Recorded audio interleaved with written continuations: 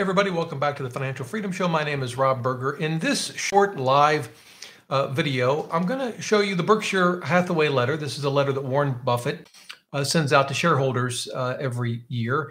And they're great letters. You can learn a ton about investing, whether you actually own Berkshire Hathaway stock or not. Of course, if you own an index fund, at least the right ones, you certainly do own some Berkshire Hathaway.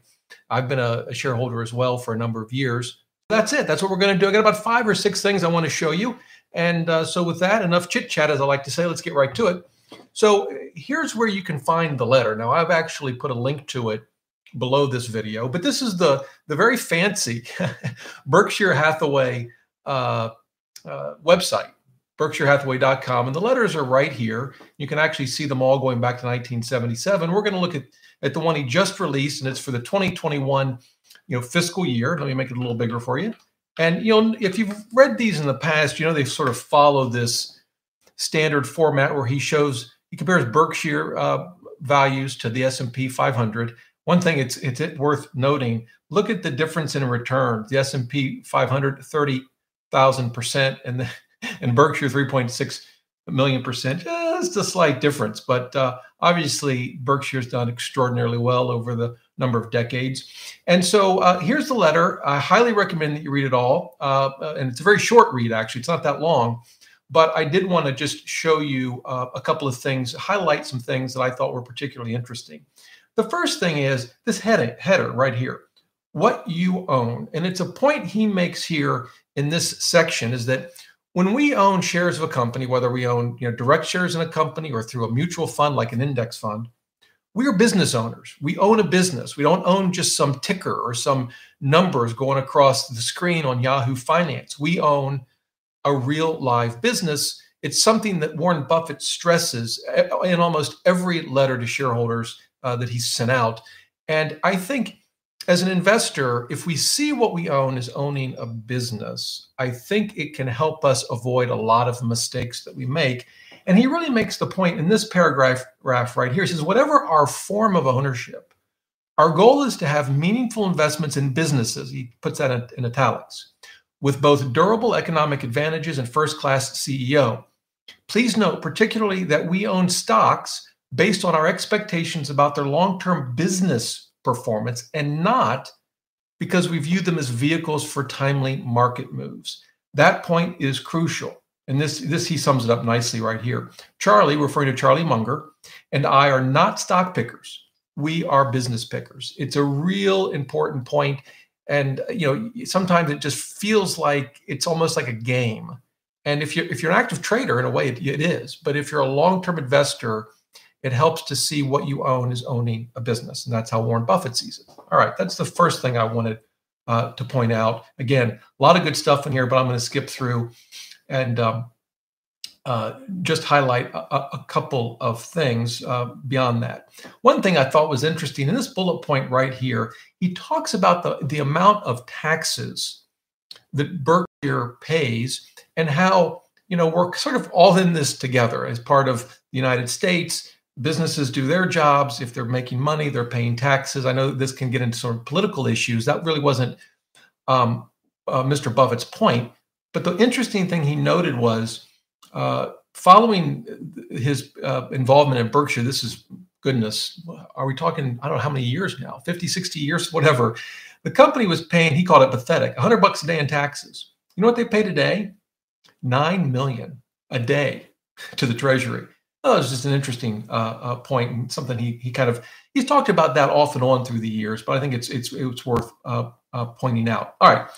Now, I want to get through some of this. And here we go. He gets to what he calls the 4 giants. These are sort of the four big pieces of Berkshire Hathaway.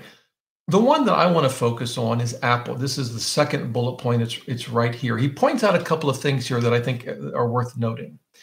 First, he said, look, over the last year, our ownership in Apple, you can see it here. It went up. It went from 5.39%. So Berkshire owned 5.39% of Apple, which in and of itself is extraordinary.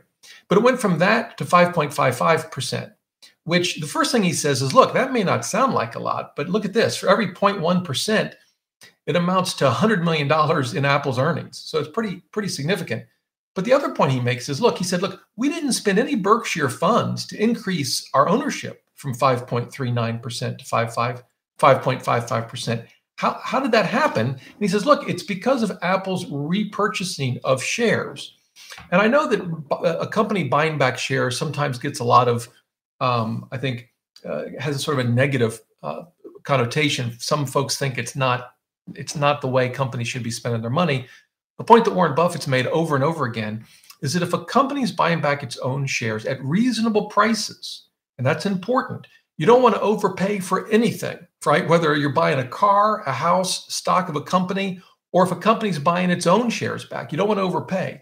But if you're paying a reasonable price, it can be a great way to increase the return on shareholders' equity. And that's exactly what Apple has been doing. And as he points out, that has helped Berkshire's ownership of Apple stock.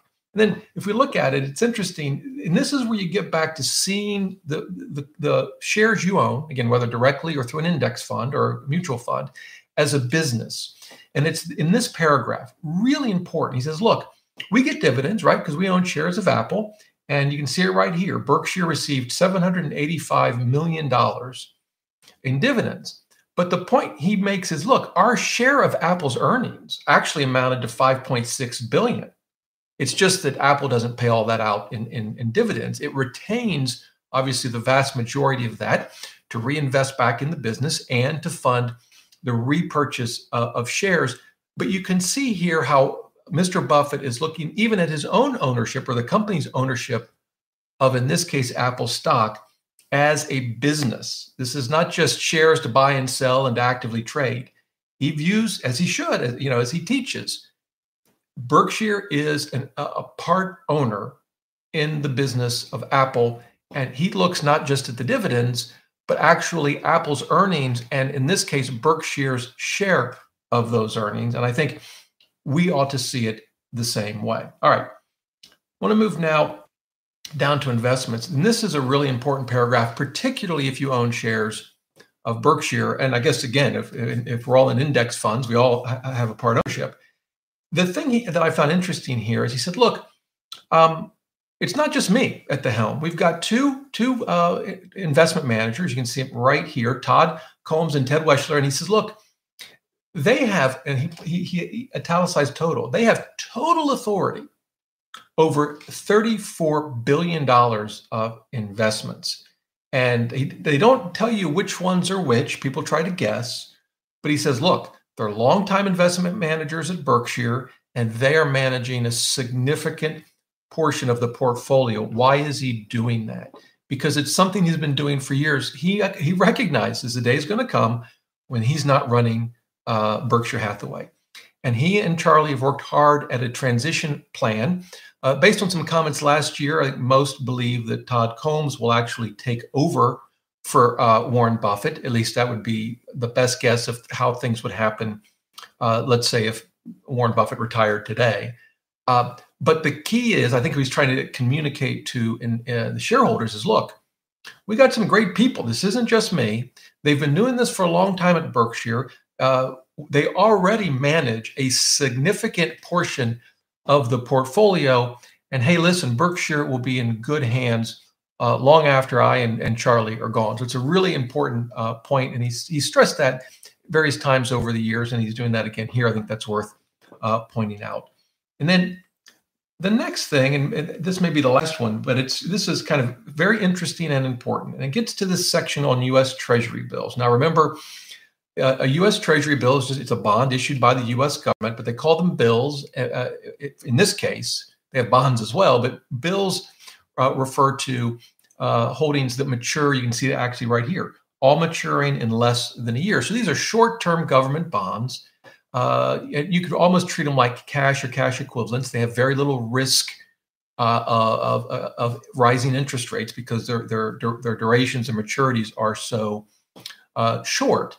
And there's a couple of really good nuggets in here. The first is he says, look, we will never have less than $30 billion we being Berkshire Hathaway, of cash and equivalents. You think about, having an emergency fund. Well, Berkshire has an emergency fund, probably a tad bigger than yours. I can assure you the 30 billion is just a touch bigger than our emergency fund, but it's as important for you and I as important for Berkshire Hathaway. Now, for shareholders, you may recall that in the past it's been 20 billion. So they've ratcheted up now. It's now 30 billion. And of course, they have insurance operations and they have various things that could need a lot of cash in a very short period of time. So they're at 30 billion. So that's the first takeaway.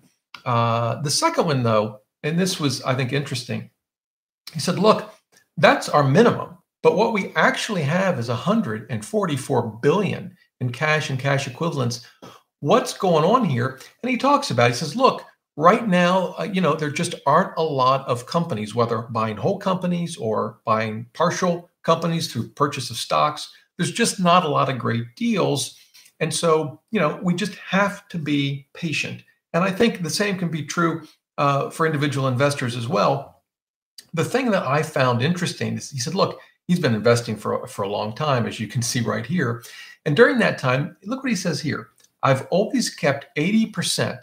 At least 80% of my net worth in equities. All right. His favored status is 100%. Of course, it doesn't always work out that way. Currently, Berkshire's is 80%.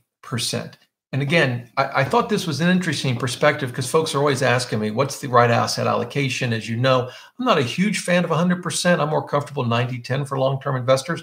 But here you have from the Oracle of Omaha himself, he prefers 100%. But when there aren't a lot of great deals out there, he's not there, but he's never gone below an allocation of 80%. Now, in fairness, Warren Buffett's probably not thinking about asset allocation like you and I do, right? He's not thinking about a 3-fund portfolio. He's investing directly in companies and parts of companies through share ownership. But still, I think it underscores his view, and certainly my view, that equities are really what are going to drive long-term wealth. And so whatever your exact percentage and allocation is, it's certainly going to change, could change when you enter into retirement, but it needs to be, significantly weighted towards equities because that's what's going to drive long-term value. And I thought that was interesting, those perspectives that he put into this letter. And he even points out, look, Charlie and I right here says, Charlie and I have endured similar cash-heavy positions from time to time in the past. These periods are never pleasant. They are also never permanent. Unfortunately, we have had a mildly attractive alternative during 20 and 21 for redeploying capital. What's he talking about? This gets us back to a topic we touched on earlier, share repurchases. So if you've ever wondered the value of those, again, I would highly recommend that you read this section. It's a very short section of the letter. But again, if a company can buy its own shares at reasonable prices, it can be a great way to return value to shareholders. And certainly Berkshire Hathaway has been doing that. In fact, he says here, they've repurchased 9% of the shares outstanding at year-end 2019 for a total of 51 billion. So they've been buying a lot of their own shares. And so those were the main points I wanted to share with you, my main takeaways from this letter. Again, I think it's all worth reading, and it's just a handful of pages. We're almost at the end. So there it is. And it gets to the 10K you can follow afterward. There is an annual meeting this year. I haven't decided if I'm going. You can see here, April 29th, May 1st. But if you're going, give me a shout out in the comments below. And if I end up going, I don't know, maybe we can do a meetup or something. As always, his letters are excellent. I highly recommend you read them every year. If you've not read them in the past, go back and read them. They're very easy to read.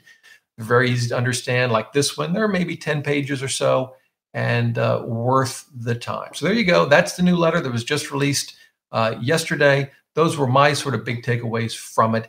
If you had other takeaways, let us know in the comments below. And until next time, remember, the best thing money can buy is financial freedom.